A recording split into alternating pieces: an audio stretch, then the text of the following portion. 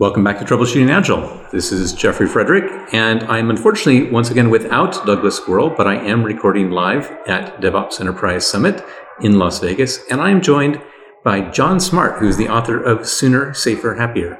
Thanks for coming, John.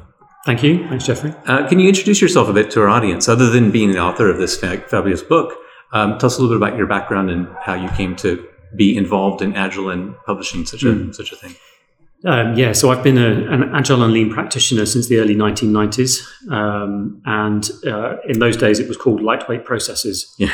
This was about 7 years before the Agile Manifesto. Yep. There were lightweight processes and heavyweight processes. Yes. My first role was on the trading floor in investment banking, and I was on the trading desk, and we were a multidisciplinary small team, and we had a form of continuous delivery with daily deployments, with Unix shell scripts in the early 1990s.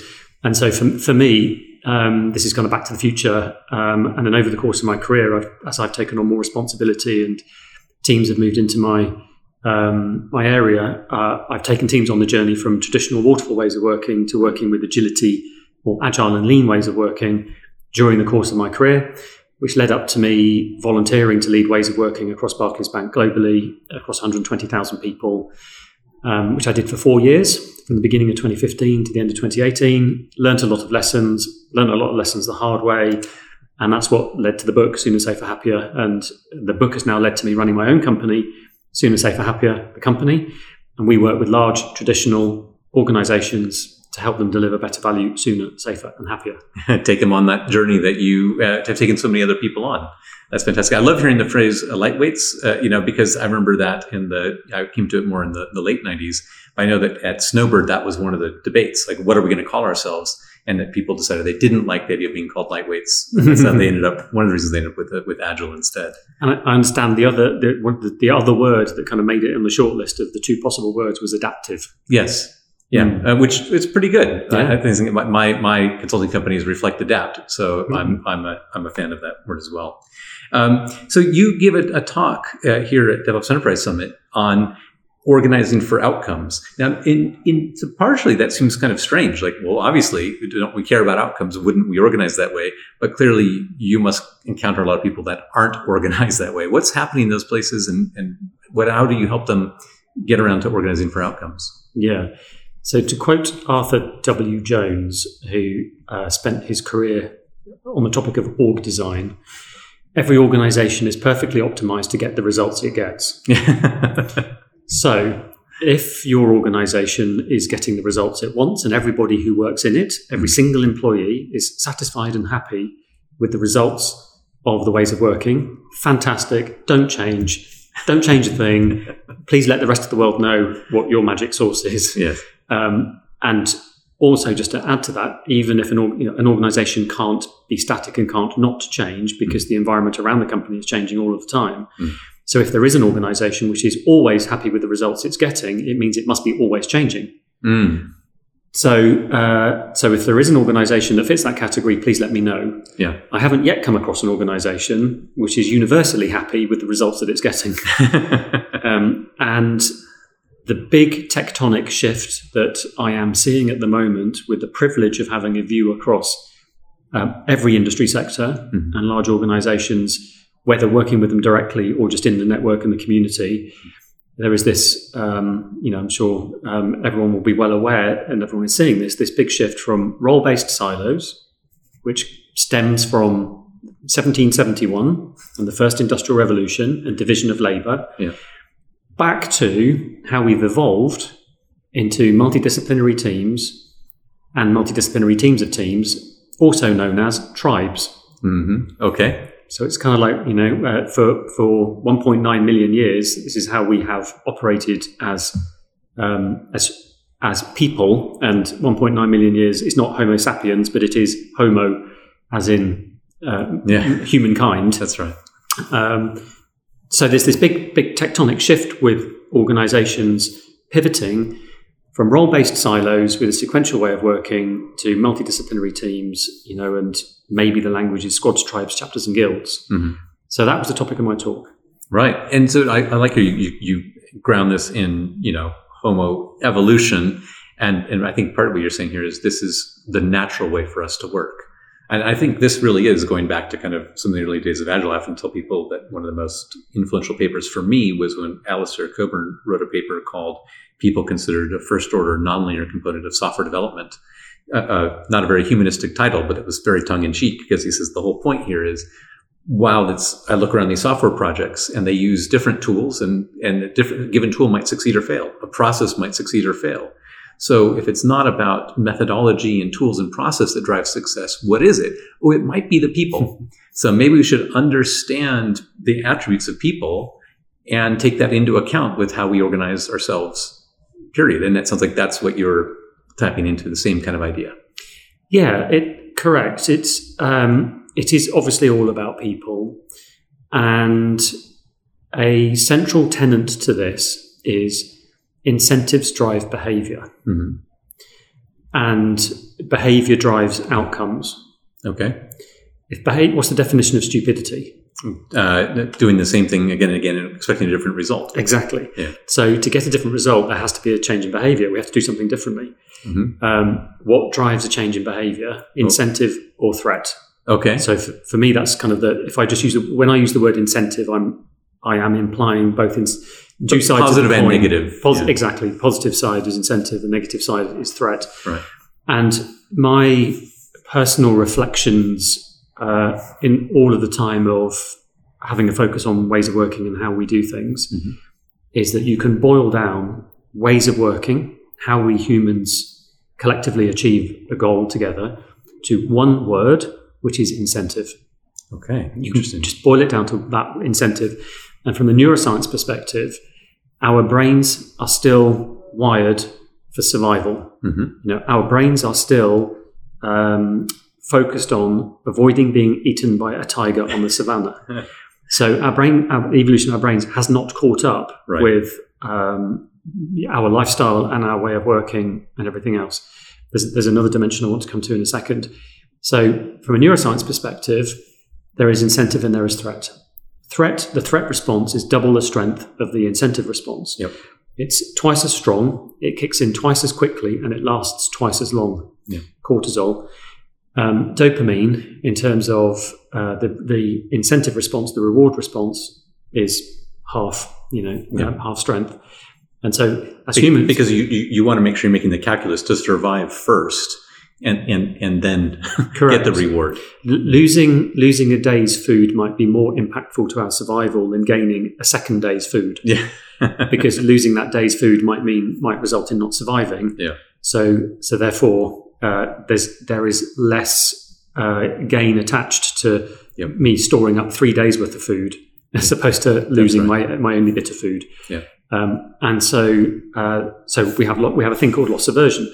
So in terms of ways of working, in terms of changing how we do what we do, people are, from a neuroscience perspective, are genetically wired to rather do nothing than do something and fail. Mm. Hence the importance of psychological safety. Right. Because if there is even a whiff of a lack of psychological safety, even a whiff of threat, mm-hmm. which means we lose our jobs, we can't pay the mortgage, we can't pay the bills, and so on, then we would rather nod and smile and do nothing and pretend and quiet quitting type stuff. Which you see plenty of in organizations that are undergoing their transformation. Head in the sand, it'll blow over. We'll just wait. This is another one of the cycle. Yeah. In 6 months, they'll have forgotten, and all they're going to care about will be back to business as usual. So the incentive has to be really, really high in terms of because you. You keep using the word incentive, and I want to ask you about this because people might hear you and say, "Okay, you worked at a bank, and you're talking about incentive. Clearly, you're talking about monetary reward. Clearly, you're talking about my bonus, and that's fine if you're at Barclays or something like that. But for my company, we don't get a lot of discretionary compensation. So, what's the incentive for me?" And thank you for asking that question because that's absolutely not what I mean by the word incentive. Yes. So, thank you for providing the opportunity to clarify that. Incentives are both implicit and explicit. Mm-hmm. So the implicit incentives will be the group social norms fitting in. And in particular, in terms of Western cultural typology, and Ron Westrom, who's here at the DevOps Enterprise Summit, spoke yesterday. If you're in a pathological culture, pathological, bureaucratic or generative, most people, in order to survive, like a chameleon, will change their colour. So 1 minute you're reporting to one leader and your colour is blue, and then you have a change of leader and the leader has a different set of values and principles and behavioural style. Quite a lot of people, not everybody, quite a lot of people, the chameleon changes colour because you're incentivized because of the incentive. It's not an explicit incentive. It's not a bonus. Yes. It's social norms and fitting in. And actually, that's a link from implicit to explicit, because by fitting in with what the person who's going to determine our pay and our promotion, bonus or no bonus, but just comp, and promotion ability, and actually just having a job and not being made redundant or being fired. There is both an implicit and an explicit incentive there to fit in and to look good with the poor way of working, where it's one individual who is determining the pay and the promotion for people who report to them, which is typically how it works in most traditional organizations.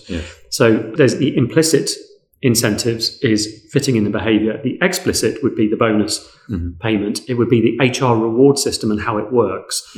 For example, terrible reward system of stack ranking, as popularized by what was the Welsh, Jack Welch? Oh, GE. In terms of stack ranking. And I had the misfortune of working at an organization that did the stack and rank, stack rank yank. Bottom 10% were given their notice every single year, just because they were the bottom 10%, not because they should have lost their jobs. I think this is still common. I mean, Amazon, for example, still has this, and they will, hire. I've heard that they will hire people to fire them to make their firing quota. It's crazy, which is ridiculous. It's crazy. I heard from people, like, if you're a good manager and you develop your team, it doesn't matter. You still are required to cut people, even if they're all perfectly adequate, better than people in their role in other departments. It doesn't matter. It's inhumane. It's inhumane treatment of people. And this is my main purpose, and what gives me purpose in life is around more humane ways of working. This is what I'm really focused on.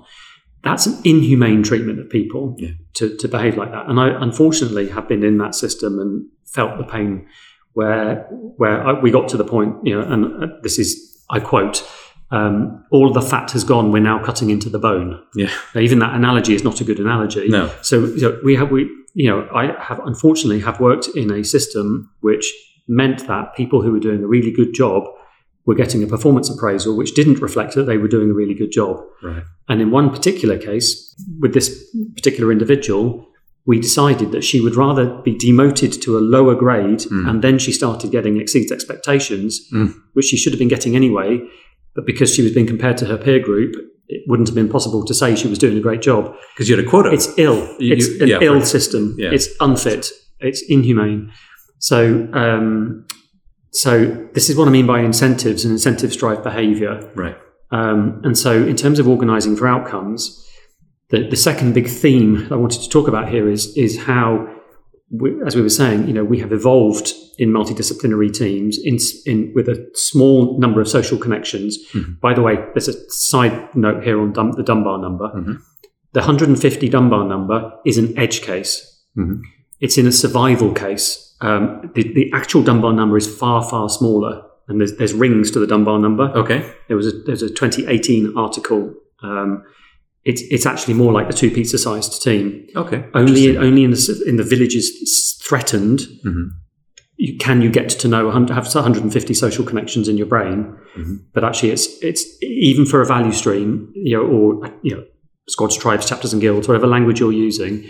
Actually, a better number is about 50. Okay. So, a little side note on the Dunbar number. The big theme here is we're going from division of labour. Early 1700s, this was the big pivot with the first industrial revolution, the first cotton mill. For the very first time, we had 1,000 people working together.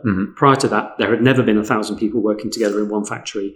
And the division of labour was extreme, with 15 different specialities. So it went from being skilled domestic work done at home to then completely destroying that skilled domestic work. So that now it was unskilled labour because it had been so specialised. Right. Which meant that children could do it, yes. Which meant that 75% of the people in this first factory were children. And that way of working is still in the DNA of nearly every large organisation today. Right. That division of labour way of working, still in the DNA of most large companies. However, we are now starting to see a tectonic shift back to multidisciplinary teams, aligned to the flow of value, aligned to customers, with more humane ways of working.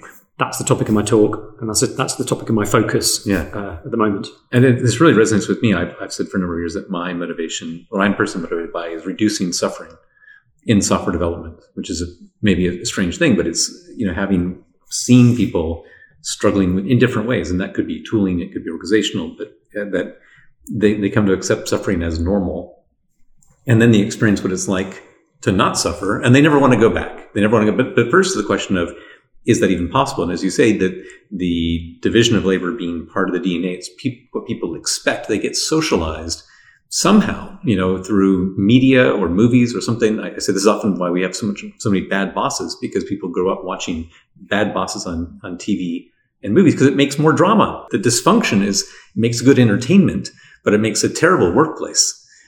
So that's I think there's my own personal theory about how people get socialized into poor behavior at work. I have a take on that, which is, personally, I believe it's because that's the system of work that people join when they leave school or college or university.